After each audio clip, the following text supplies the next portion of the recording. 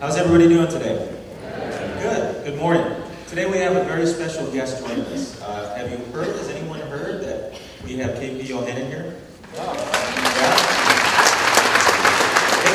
How many people were here by show of hands the last time he spoke here? Yeah, look around. That's awesome. Well, we're very privileged. Man, just an awesome man of the Lord is what I got to say. He shared with me in the lobby that someone asked him once, what's one of the biggest blessings that you have? And his response was that my kids love the Lord and that they serve the Lord. He has 2 children, a son and daughter, both in the mission field. His wife helps him out with Gospel for Asia as well. He's a founder of Gospel for Asia. And that's an organization that trains missionaries to go out in their own countries and to reach out and make a big difference in the world for the Lord. Why don't you come up, KP? And we're very privileged to have him, and I want to pray for him as we start. Join me in a word of prayer if you would. Father God, as KP shares with us, I pray that it's your words that go forward. God, I thank you for his ministry. I thank you for his faithfulness. And Lord, I thank you for how you use him. And may you use him in a powerful way this morning for your kingdom, for your glory, for your purposes. And God, may we be open to hear what he has to share. And may your Holy Spirit do what it will in our lives. We pray this in Jesus' name. Amen. Thank you.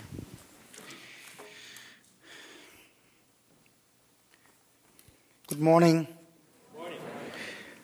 I love California. I came here in 2006, I believe. And it's such a joy to be back here. And one of the reasons I look forward to my coming to California is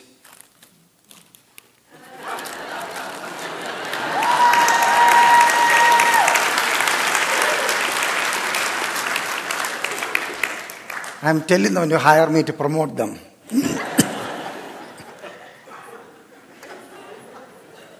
And the good news for us, I just heard they are coming to Dallas, Texas. Yes. So, what a blessing. You know, brothers and sisters, there's a sense for us from our ministry, John Beers, David Carroll, a couple of our senior leaders here with me, that we are part of the family here. That there's, we have lots of people here that pray for us and support the work overseas. And also several families from here did travel to the mission field to be with us. And now, of course, you saw the School of Discipleship, which we hope that you will have quite a few young people you will send for a year of incredible life-changing experience. And if you have kids that you want to get rid of, keep that in mind. They need to be 18 years or older, I believe. But I'd like to take these few minutes and share with you some things that I hope are quite practical that you can apply to your life, decisions you make, and how you can be involved in touching the lives of people around the world. My English you can understand it? Thank you. That makes me happy. If you will look with me a couple of these verses in the Gospel of Matthew, chapter 9, we have this passage here, beginning with verse 35. Gospel of Matthew, chapter 9, verse 35. But before we read that, chapter 5, 6, and 7 known as what? The Sermon on the Mount. Although Jesus didn't climb on the top of the mountain and he was basically talking to his disciples. But then, beginning with chapter 8, if you got subtitles, you will see the man with leprosy. It's someone with leprosy coming to Jesus, kneeling before him and said, Lord, if you are willing, please make me well. Then, Jesus said, I'm willing, and touched him. We have, several teams working in the leper colonies in India. And you should see the pictures of these people that have come to know the Lord. Many of them don't have their fingers, their ears, their nose all gone. But they've been treated and they are able to survive. But when you baptize some of these people, you don't see any fingers. They hold their hands like this and they love the Lord, and churches are planted. And we have significant amount of work going on. But just to see the plight of these people, obviously Jesus, felt so much for them, he would reach out and touch them. Whereas you and I, when you go to leper colony, you see blood and pus all oozing out of somebody's hand or face or nose. I don't know how quick we are to say, I love you, and touch them. You see, the difference between Christ and us sometimes show up when we see the man Jesus in the Bible. Then the centurion coming, pleading for help. And again, then in verse 14 on, Jesus heals many people. Sick people come into him and so desperate. Then you find in verse 28 on chapter 8, the demon-possessed people. Here in America, you don't see that many people going absolutely berserk. But, in Nepal, India, Bangladesh, and some of these nations where our missionaries work, they go into a community and they preach the gospel. All of a sudden, people start manifesting demons. And what do? You can't say, I'm going to keep on preaching because the noise is too much. Then you start praying for them and the demons leave and you keep preaching. I never forget the story about one of our missionaries. He was distributing gospel tracts and booklets on the marketplace. And he felt somebody tugging on his shirt on the back and keep pulling him. And he turned around and he saw a little boy, 6 or 7-year-old boy, look deeply sad and there's a pain on his face. And he kept pulling him. And then he said, please come with me, help my daddy. And of course, the boy didn't say anything else. So the missionary kept walking with him the outskirts of the market into a tiny village where there are mud houses. And then he took him to the house where he lived. It's a little mud house. And then right in front of the house sits this woman, skin and bones, tired and worn out, with another child beside her. And next to the little hut was a tree onto which a man is chained up, tied up, like you tie up an animal. And what happened? This happened to be the father of this little boy who was demon-possessed, and they tied him up for years because he was becoming uncontrollable. And then he said, please help my father. What happened? The boy was going around hearing our missionary telling people about Jesus, how he can save sinners and heal the sick and set captives free, and reading Bible verses, things like that. And the boy somehow thought maybe this is the way to help his father. And of course, our missionary said, Lord, please help me. And you do what need to be done to help this man. And nobody dared to go near this man who was tied up on the tree, the demon-possessed man. But our missionary went to him and said, I'll pray for you, and laid a hand on him and prayed for him. Of course, the Lord was right there to do the miracle. And immediately the man actually became normal. And people start rushing to see what's going on. And instead of being violent and uncontrollable, the man became normal, just like we read in the Gospels.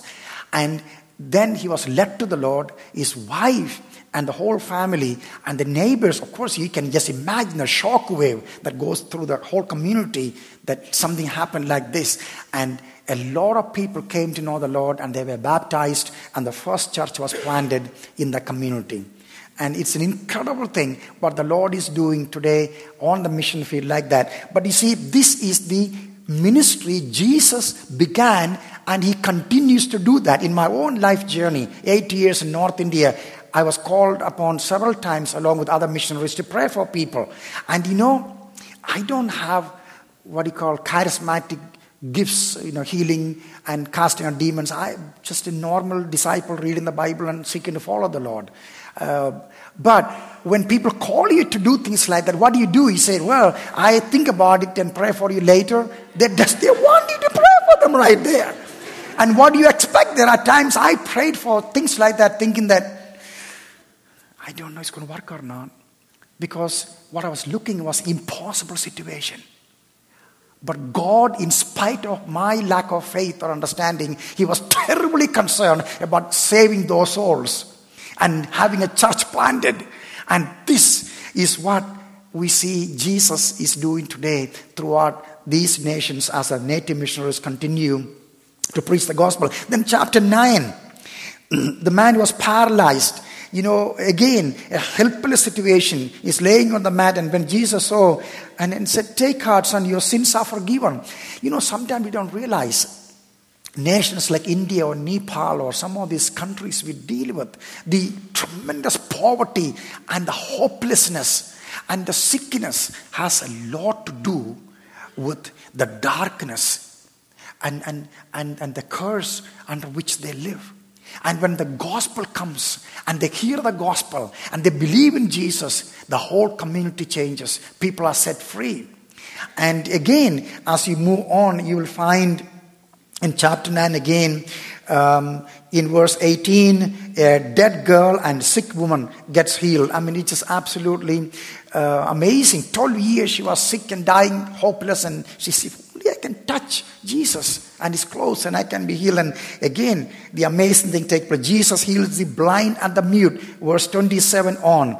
Well, now you come to verse 35. You see the journey? If you've been walking with Him, just imagine in your mind. When verse 35, read this. Jesus went through all the towns and villages, teaching in their synagogues, preaching the good news of the kingdom, and healing every disease and sickness. When, notice that verse, He saw the crowds or multitudes, He had compassion on them because they were harassed and helpless like sheep without a shepherd. Then He said to His disciples, the harvest is plentiful, but the laborers are few. Ask the Lord of the harvest, therefore, to send out workers into His harvest field. Then chapter 10, He is sending them out. Notice that verse where Jesus says in verse 16, chapter 10, I am sending you out like sheep among wolves. You know what? I wish He said, I'm sending you as wolves among sheep. That makes me bold. But sending you as a sheep among wolves, helpless, just don't know what to do,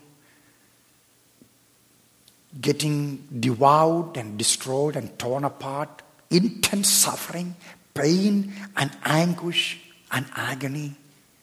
For what? To change the wolves to become little lambs.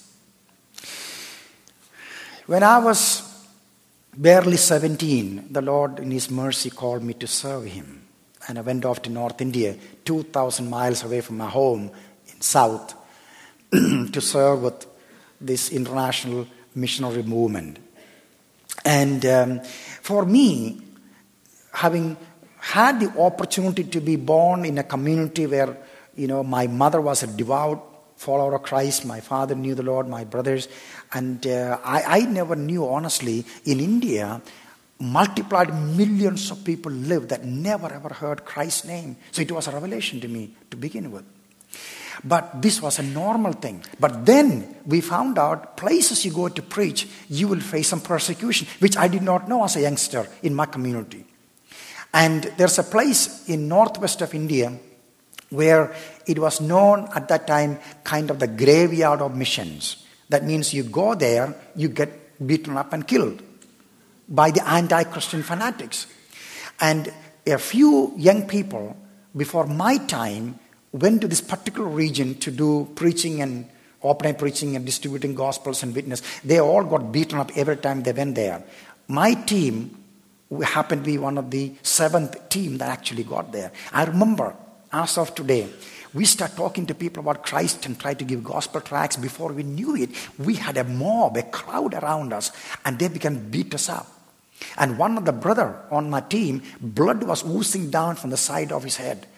And I was there on the ground, and they were kicking me around, and they were merciless. In the end, the leader said, "You dogs, get out of this place. Don't ever come back." Of course, we left the place. Proof, I'm here.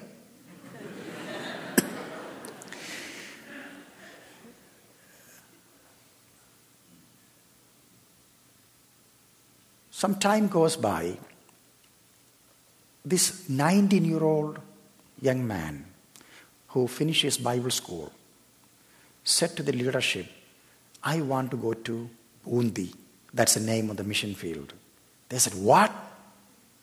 You are too skinny, tiny? Before you get there, they will kill you. That's not where you want to go." He said, but I've been praying for this, and I sure like to go there and see if I can plant a church. And they prayed for him, and he went. After a few days, as he was sleeping in his tiny room that he rented for about $5 a month, a group of men came and busted the door open, and the tall man, the Rajput with the turban on his head, pulled this brother up by his leg like you hold up a chicken. And he said, "Young fellow, we don't need your God. We got plenty of gods and goddesses. Don't ever stay here. First thing in the morning, you leave this place. Otherwise, we'll have to kill you." And the man said, "Tonight we can tear you apart like we do with a chicken. But we will not do that." And they left. He got scared. I would too. And he went back to the mission station from where he was sent and told the stories. They said, "Well, we kind of told you this may happen." They're tough, difficult people. And the senior elder said, "Son, I want to ask you one question. Did Jesus ask you to go to Bundi, that place, to plant a church?" He said, "I know he did. I prayed the whole year." And he said, "Son, go back. When you get there, they will come back to you again. They may give you some trouble, some problems and difficulties. Yeah, there's a tiny possibility they may kill you. But son, if that is where you must lay down your life for his sake, remember, heaven is a much better place than Bundi. Go back, and we will come and see you later when you get to heaven." He knelt down, they laid hand on him, prayed, and he wept and said goodbye to them, knowing that he will never see them again. That's what he believed. He went back there.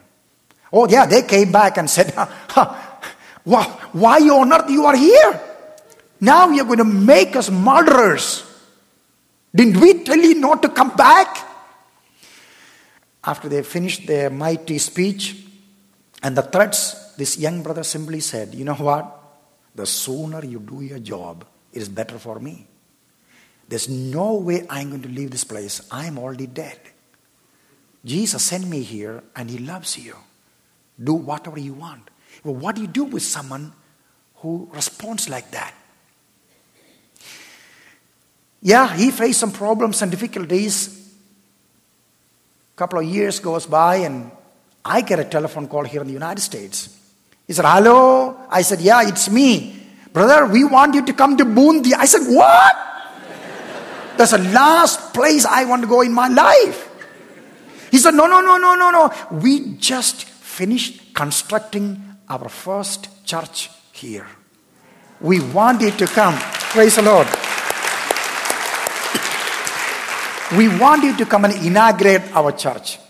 Next month I flew out to Delhi and then took a train and of course went on to the mission field, and some 120 plus adults, children, wives worshiping the Lord. You want to see people's face glow almost with of a view of other world, and then the grace of God You should see the faces of these first generation people who just came out of darkness, that love God, love Jesus. And I wept through the whole service, taught the Bible. When the service was over, this missionary said, "This is a man who said he'll tear me apart like a chicken." And then his friends and families. You see, this is what I want to communicate with you. Whether it is about raising your children or impacting your friends at your workplace, your family members, or reaching people in Bhutan or Burma or Pakistan or China or Afghanistan. The possibility to change our generation, it will happen not just by saying, "I will give more money," although that is important, or have new agendas and programs, although they're important, but rather our willingness to come to the place where Jesus said become true for us. That is, unless you love me more than father, mother, son, daughter, even your own very life, you cannot be mine. See, this is the call of Christ to come, die, and live.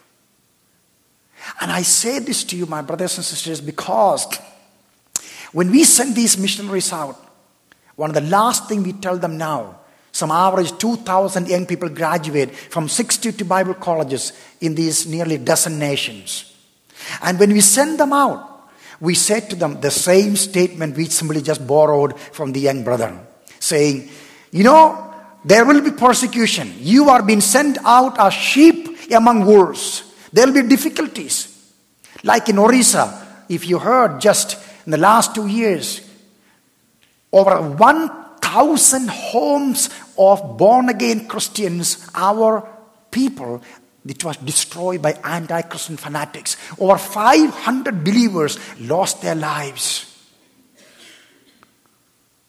And we are just rebuilding those houses and repairing those places. Can you imagine you come home after the service and find out your house, your car, everything completely burned down and pinch of ash left.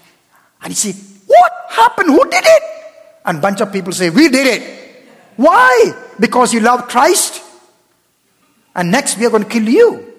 Literally, that's what happens.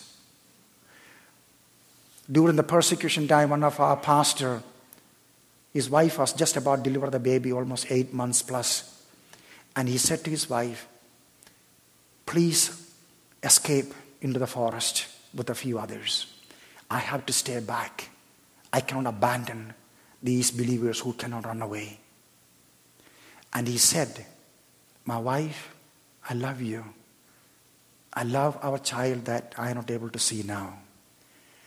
Deliver the baby in the forest, and you raise the child to take my place because they are coming after me." Thank God the story didn't end as he expected. God intervened. And she delivered the baby in the forest. And they as a family continue to serve God. But please understand, this gospel I'm telling you is not a strange gospel for Orissa or Nepal or China or Afghanistan today. This is what Jesus said. But you say, "Brother KP, it sounds interesting and wonderful, but how do I apply it to my life?" Well, it's interesting. This diary, Matthew, the disciple of Christ, writes, he didn't do it after this happened. He said, "I'm going to write this down. I'm going to write my journal. Where's my iPhone? I'm going to dictate on this." It's amazing creature, this thing here. I don't know how you live without it. Anywhere in the world, I can dictate my stuff and send it off to my secretary, and she types it out and sends it away. So if you write my email, you will get something from me too.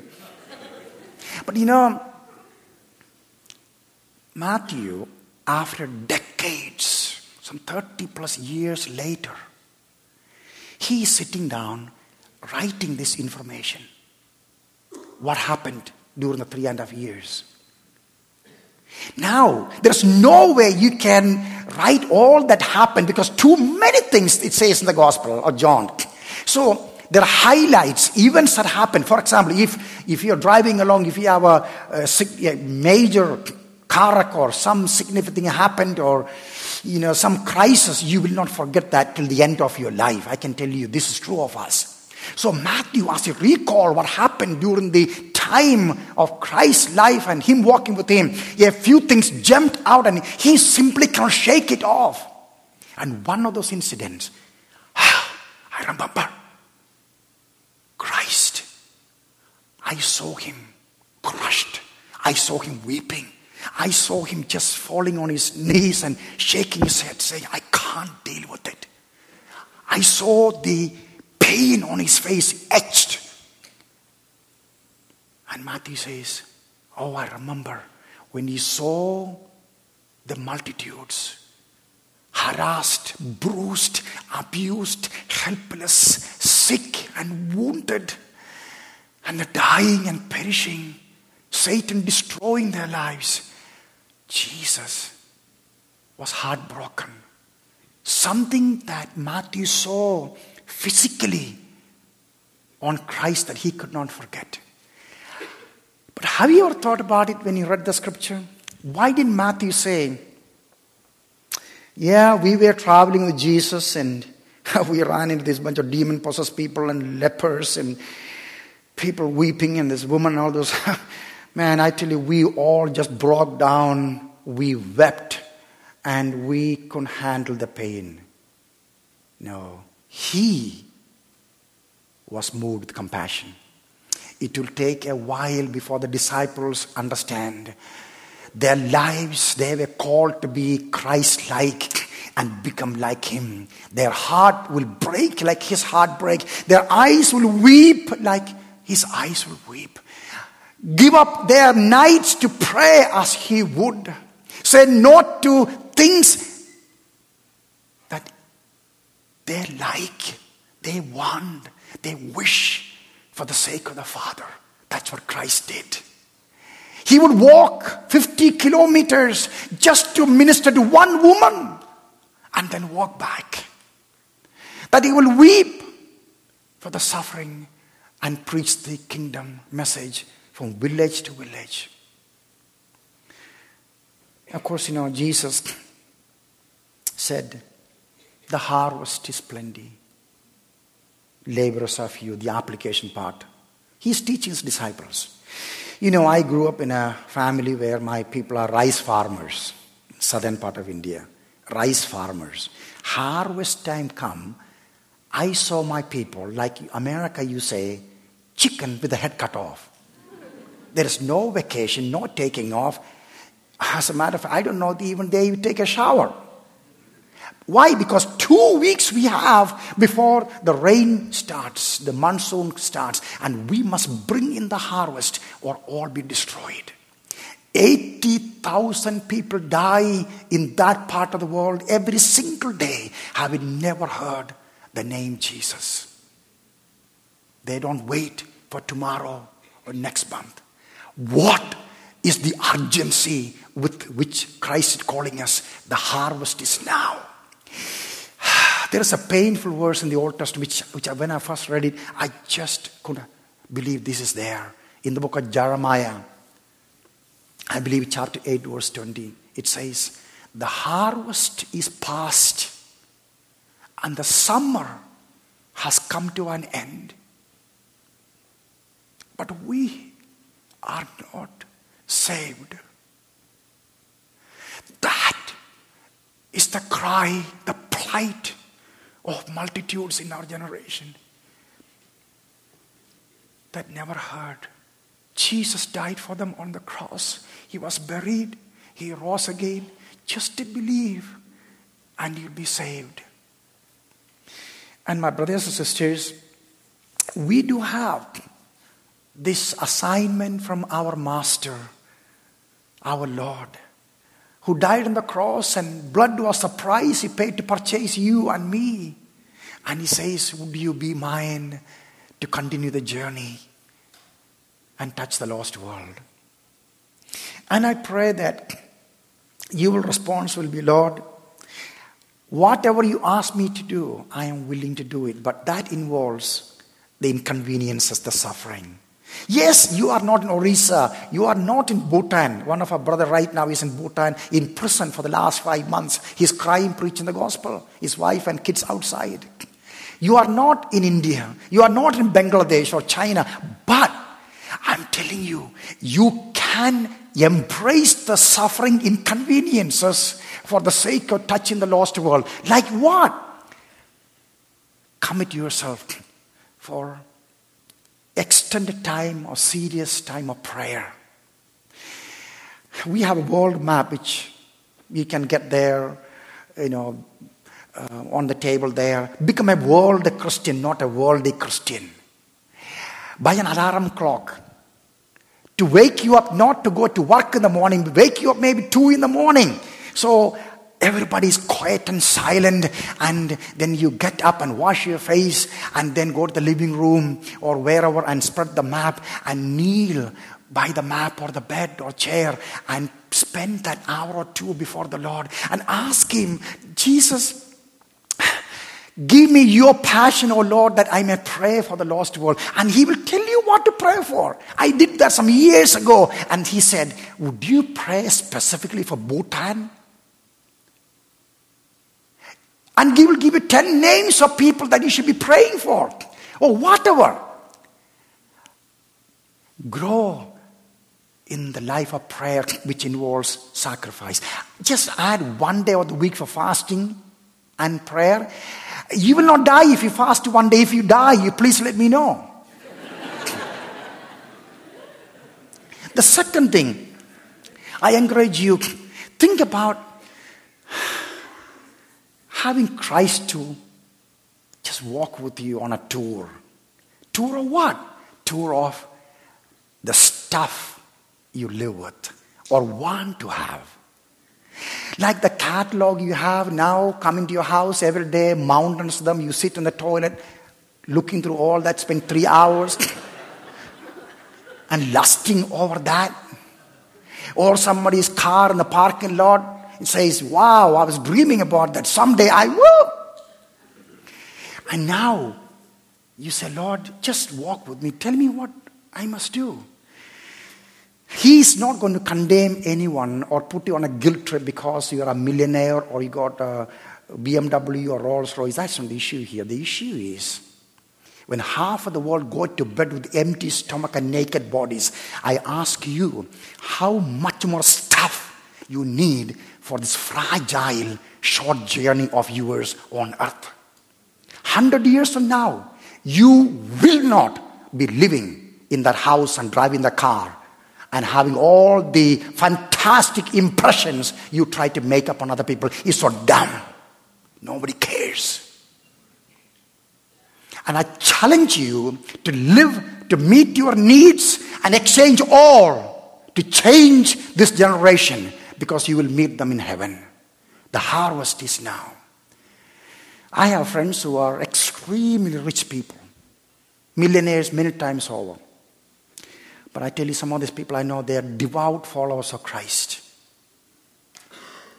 Being poor and having no money is to be spiritual than people in Africa, Bangladesh are more spiritual than you or anybody else. That's not the issue here. The issue is, how do you handle these resources?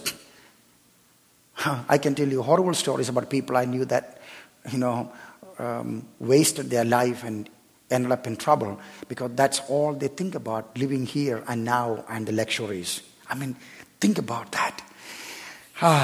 The third thing I recommend to you in the light of this is Lord calling you to go somewhere. This morning I was so delighted to hear about this couple in Indonesia. I went there several times in my life journey. And if God calling you to go somewhere, please do obey. We are looking for people to come to Dallas. We got about 160 some people serving God with us. Like David Carroll, who was a CPA in California with his own business. The Lord called him, and he read one of my books, Road to Reality. He says, that destroyed his life. I'm glad. And he left all and came to serve God with us. We are looking for people. And young people especially, we are looking that you come and spend that year and be changed and go back to your church, university, or anywhere in the world. And please seek the Lord. Number 4, the last one. 99% of people here, you will not go to other countries to live there. Especially India and the subcontinent, where they will not allow you to be there as full-time missionaries or things like that. But you can today, by linking your life with 1 or 2 or 3 or 10 native missionaries, like we have right now, some 15,000 scattered throughout our destinations. And hundreds of these missionaries are trained and ready to go to the mission field, like the brothers had talked about, to preach and plant a church. Usually within a year or two, when we send a missionary out, they plant a church. And within a few years, they become self-supporting. And you are saying, so what are you trying to say about the KP? Well, it's one of those simple things you can do if the Lord is leading you to do. There's a little card you will find in your bulletin. This is the bulletin you got, that brown, maroon color thing. It's inside, there is a card like this. It simply says, wow, look at that. Yeah. That's a blue stripe, but this one has the same thing, by the way. Yes, I want to help. See, by giving about $30 a month, you can support one of these native missionaries on the field. By the way, that brother standing, I knew him for years. He was from a non-Christian family. When he became a Christian, his parents literally threw him out of the house. He came to our Bible college, finished his studies. Today he has planted 5 churches in the Punjab. It's absolutely amazing. Can you imagine you happen to be that brother or sister the Lord gave the privilege to support him? Think about when you get to heaven, what a reward, what a joy it will be. And we have hundreds of native missionaries that need to go to the mission field and waiting to go, but we need someone to pray for them and help them to go. And if the Lord is asking you to do that, would you please take this card and fill out 1 or 2 or 10 or 15 or 20 missionaries? There's a medical doctor I heard about supporting 50 missionaries. He has a little more money than I have. My wife and I help about 4 of them. And if you can decide with whatever sacrifice it takes, support some of these missionaries, they will go to the mission field. Every penny you give, actually go to the missionary and their work. You can do it on the back of the card, with the credit card or whatever else you want to do. And when you bring the card, you actually get the missionary's profile, the real story, the life of the missionary. And several times a year, you will hear from the mission field as to what the Lord is doing through your missionary and the people who work with him on the mission field. And it will be one of the greatest privilege. And you don't have to give any money today for you to get your missionary either. But this is what I think about. When I first came to America, I remember watching this old man on television, George Burns. Anybody remember his name? Some of young people, you have no clue what I'm talking about. He had a cigar, in his mouth, and then usually when he sign off, he sing this song, I wish I was 16 again. Anyone remember that? It was like yesterday. I was hardly 17 when I left my home. I just can't believe it. I'm 60 now. Whatever happened? It's just like a second. Amy Carmichael said this. We have seconds to work, to serve him, but eternity to rejoice. Please don't waste your life. Don't waste your sorrows.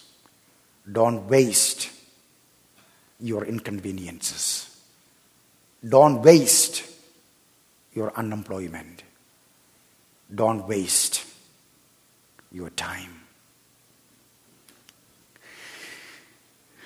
A few more years, I'm not here, but I have this incredible excitement. Then I will see him face to face. And I don't have very many regrets in my life. But I pray that the remaining years of my life, I will continue to journey with the pain, with the tears of my Lord. And that's my prayer for you also. And may the Lord speak to us. Amen. Hi, my name is Joshua Walker, and I'm the president of Eternity Bible College and an elder here at Cornerstone. Back in 2003, Francis Chan and a group of guys, including myself, started a Bible college in order to train the next generation of church leaders. So why start another Bible college? Well, first, we're passionate about interacting with the people around us instead of isolating ourselves. Second, our faculty has a genuine love for God, and they actually live God-centered lives that are worthy of imitation by our students. Third, our teaching style emphasizes teaching students how to think instead of just what to think. We give our students the tools and training to think biblically through all of life's issues. Fourth, we offer a high-quality Bible education at a very affordable price. Students who come to EBC can expect excellence in the classroom with the peace of mind that they aren't going into debt for it. Finally, we are absolutely committed to partnering with local churches to help them accomplish the task Jesus commanded us to do: make disciples of all nations. A new and exciting way we are doing this is through our online classes. Now students from around the world will be able to get the same excellent Bible education without having to leave their local church. Eternity Bible College is not for everyone, but for those who decide to commit themselves to a rigorous biblical education, your faith will be challenged. If you'd like more information, please visit eternitybiblecollege.com.